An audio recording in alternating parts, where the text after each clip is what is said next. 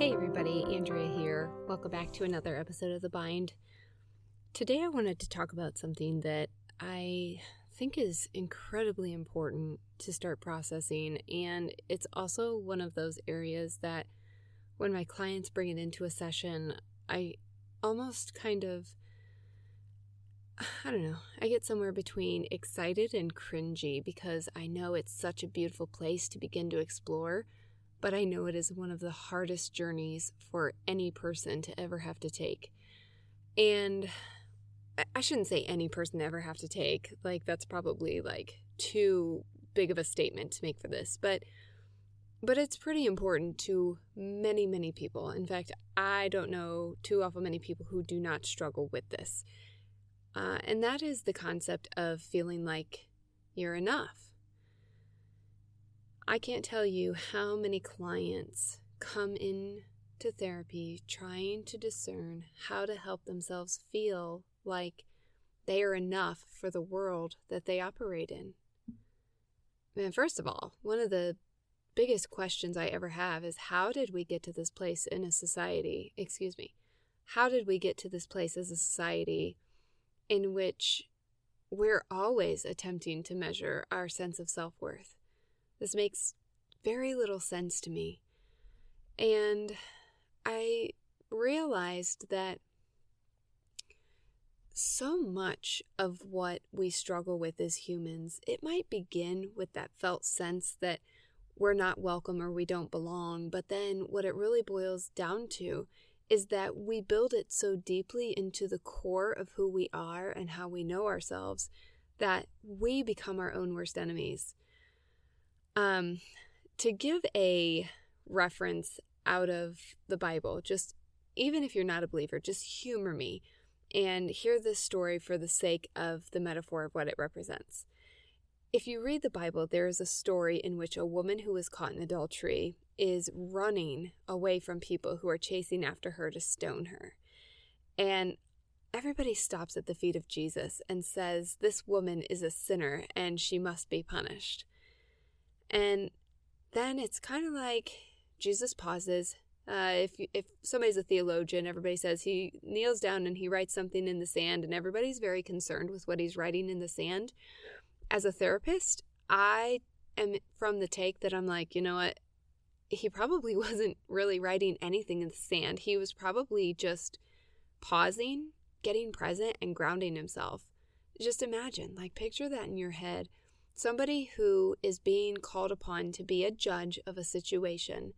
He pauses, stops listening to all of the noise, kneels down, and just really grounds himself to where he would have to be doing something where everybody else disappeared.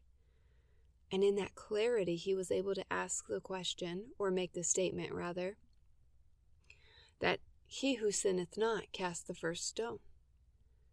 And all of a sudden, everybody falls away. They disappear.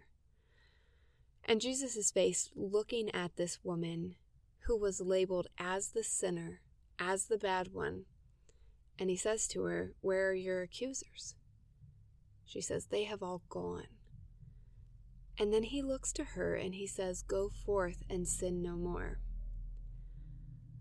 And I thought to myself, okay, knowing the way human behavior goes, this woman she lived a life that led her to a place in which she was in darkness. That's very clear. If somebody has accusers chasing after them, they're battling some sort of darkness, and the circumstance is irrelevant. It's what's happening inside of the heart that matters.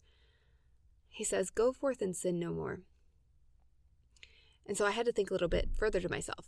She has a process. She's going to make mistakes. And a lot of times in our culture, we view sins as the behaviors that people have, the things that we do that either count us as good and acceptable or bad and unworthy.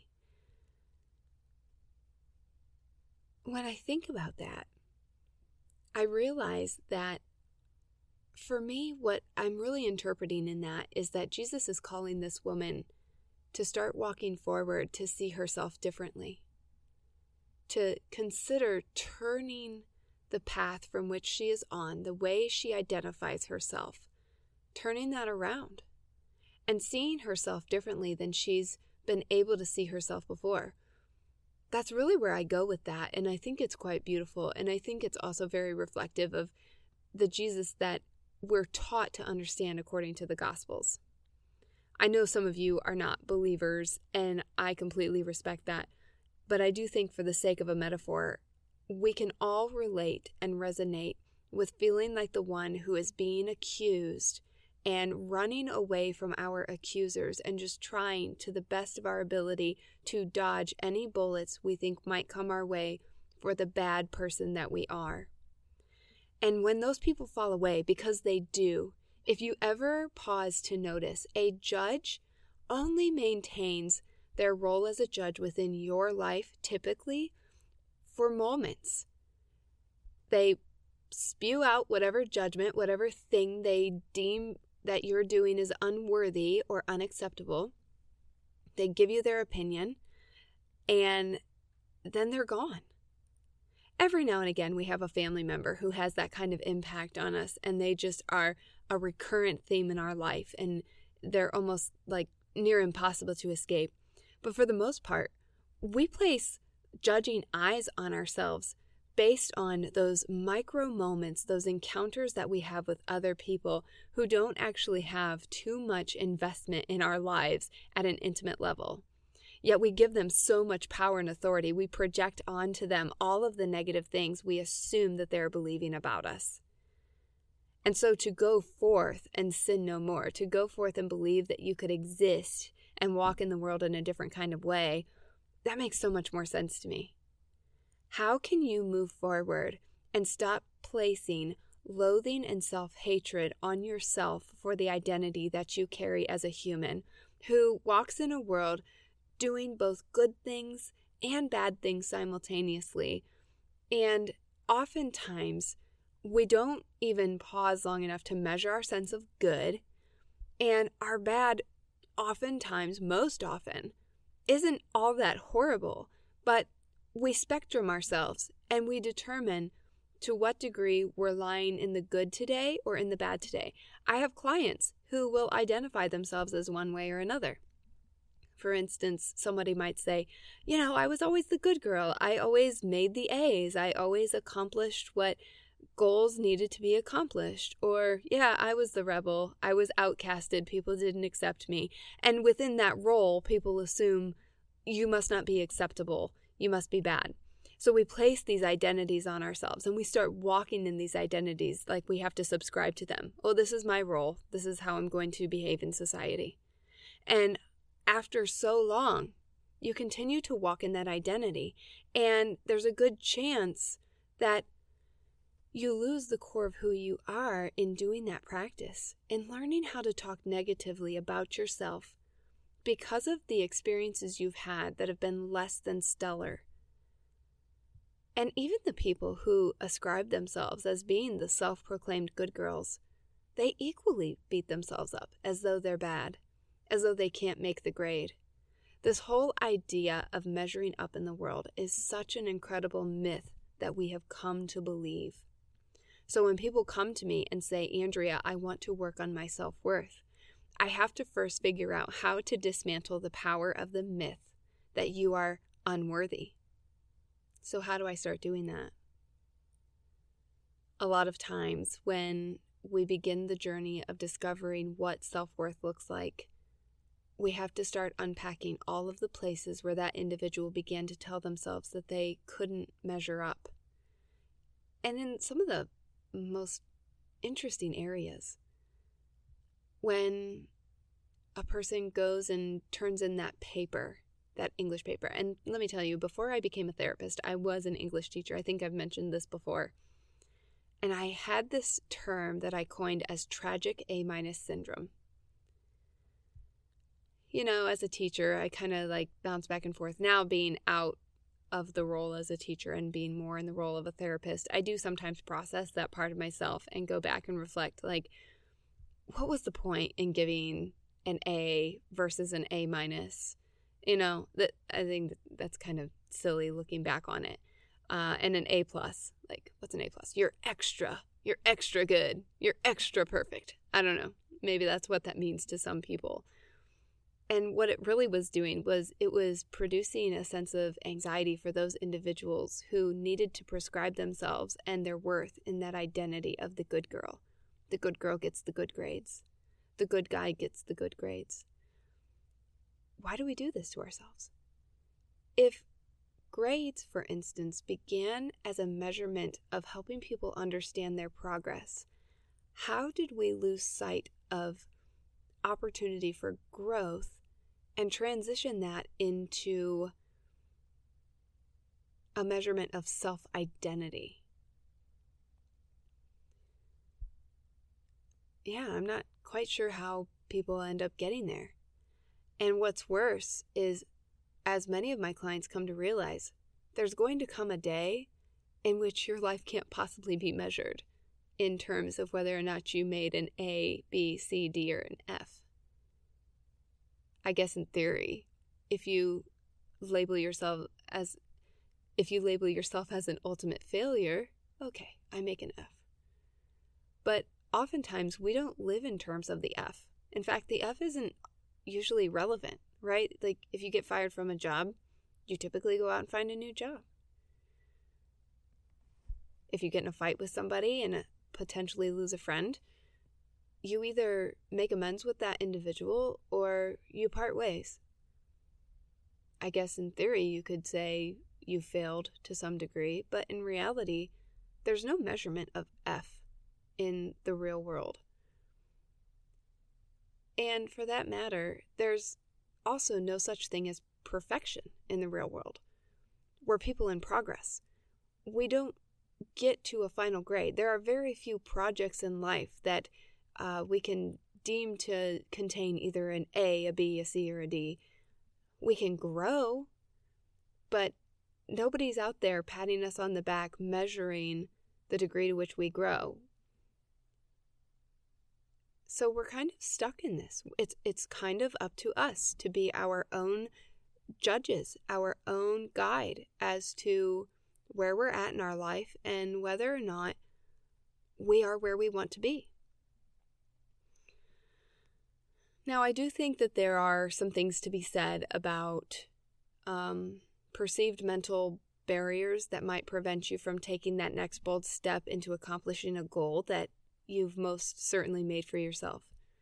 That's a very real reality. I face it often. I've had to climb from being in a position, when I began my career journey, man, what a trek that was, because I started out in business and thought I wanted to become a teacher, only to find that that role wasn't a good fit for me. And also it just felt too contained for me. Like, my part of who I was somebody who was designed to climb to a new challenge and see what was next. That's not a goal everybody has, and there's nothing wrong with that. But that was a goal that I had, and I kept siloing myself and telling myself, according to the world systems, I belong in this position.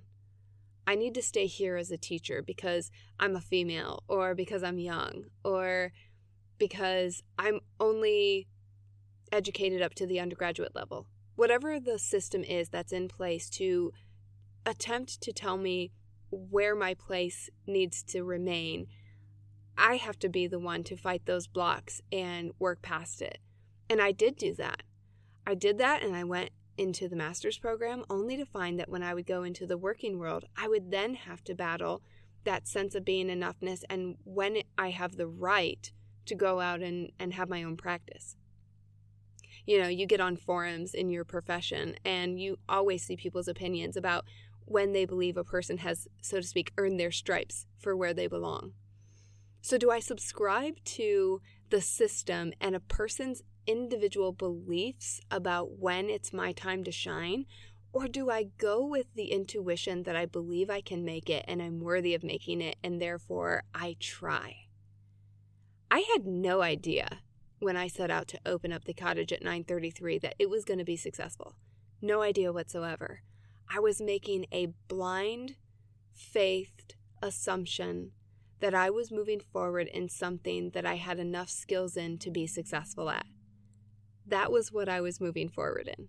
Just the belief that I had wanted to do this for so long and invested so much that I was worthy of trying. It wasn't knowing that I was going to get there that propelled me to make a bold step. It was trusting that even if I failed, I had done my best to get myself in a position where I could potentially succeed. How do I put that into somebody? How do I take somebody who is measuring their identity as a grown adult or a young adult or even a teen or a child? How do I plant in the core of who they are that they are just as worthy of pursuing their life with passion and joy as any other human out there, despite the systems that attempt to provide barriers to prevent us from getting to the next step? That's hard work. I don't know how many people have that discipline in which they're willing to begin adjusting the way they live out their life to accommodate building a sense of self-worth and self-belief. It is not uncommon when I'm with clients that I begin, when they tell me they want to begin this journey of starting to incorporate self-worth and self-identity. We have to first start with some exploration of what broke them down into believing that they were not worthy. And then we have to start goal casting to help people understand the ways in which they are worthy and the dreams that they have. Have you ever journaled the dreams that exist within you? Have you ever given yourself permission to believe that it's okay to attempt to become more than what you are or something new altogether? A lot of people in this world believe they don't have the right to dream. So what I'm telling you today is if you really want to take that first step and start working on that sense of self-worth, you have to give yourself permission to dream that self-worth is a possibility for who you are and where you are in your life. This would be a fun journey to take with you all, and I think it's worthy of having more investigation and exploration of what this looks like in an ongoing way. So why don't you start with today by being that person who takes that first brave step of opening up that journal and writing down something you dream and aspire to become, and just let it exist in the world outside of yourself. I hope you all have a great day, and I look forward to talking to you again next week. Be well, everybody.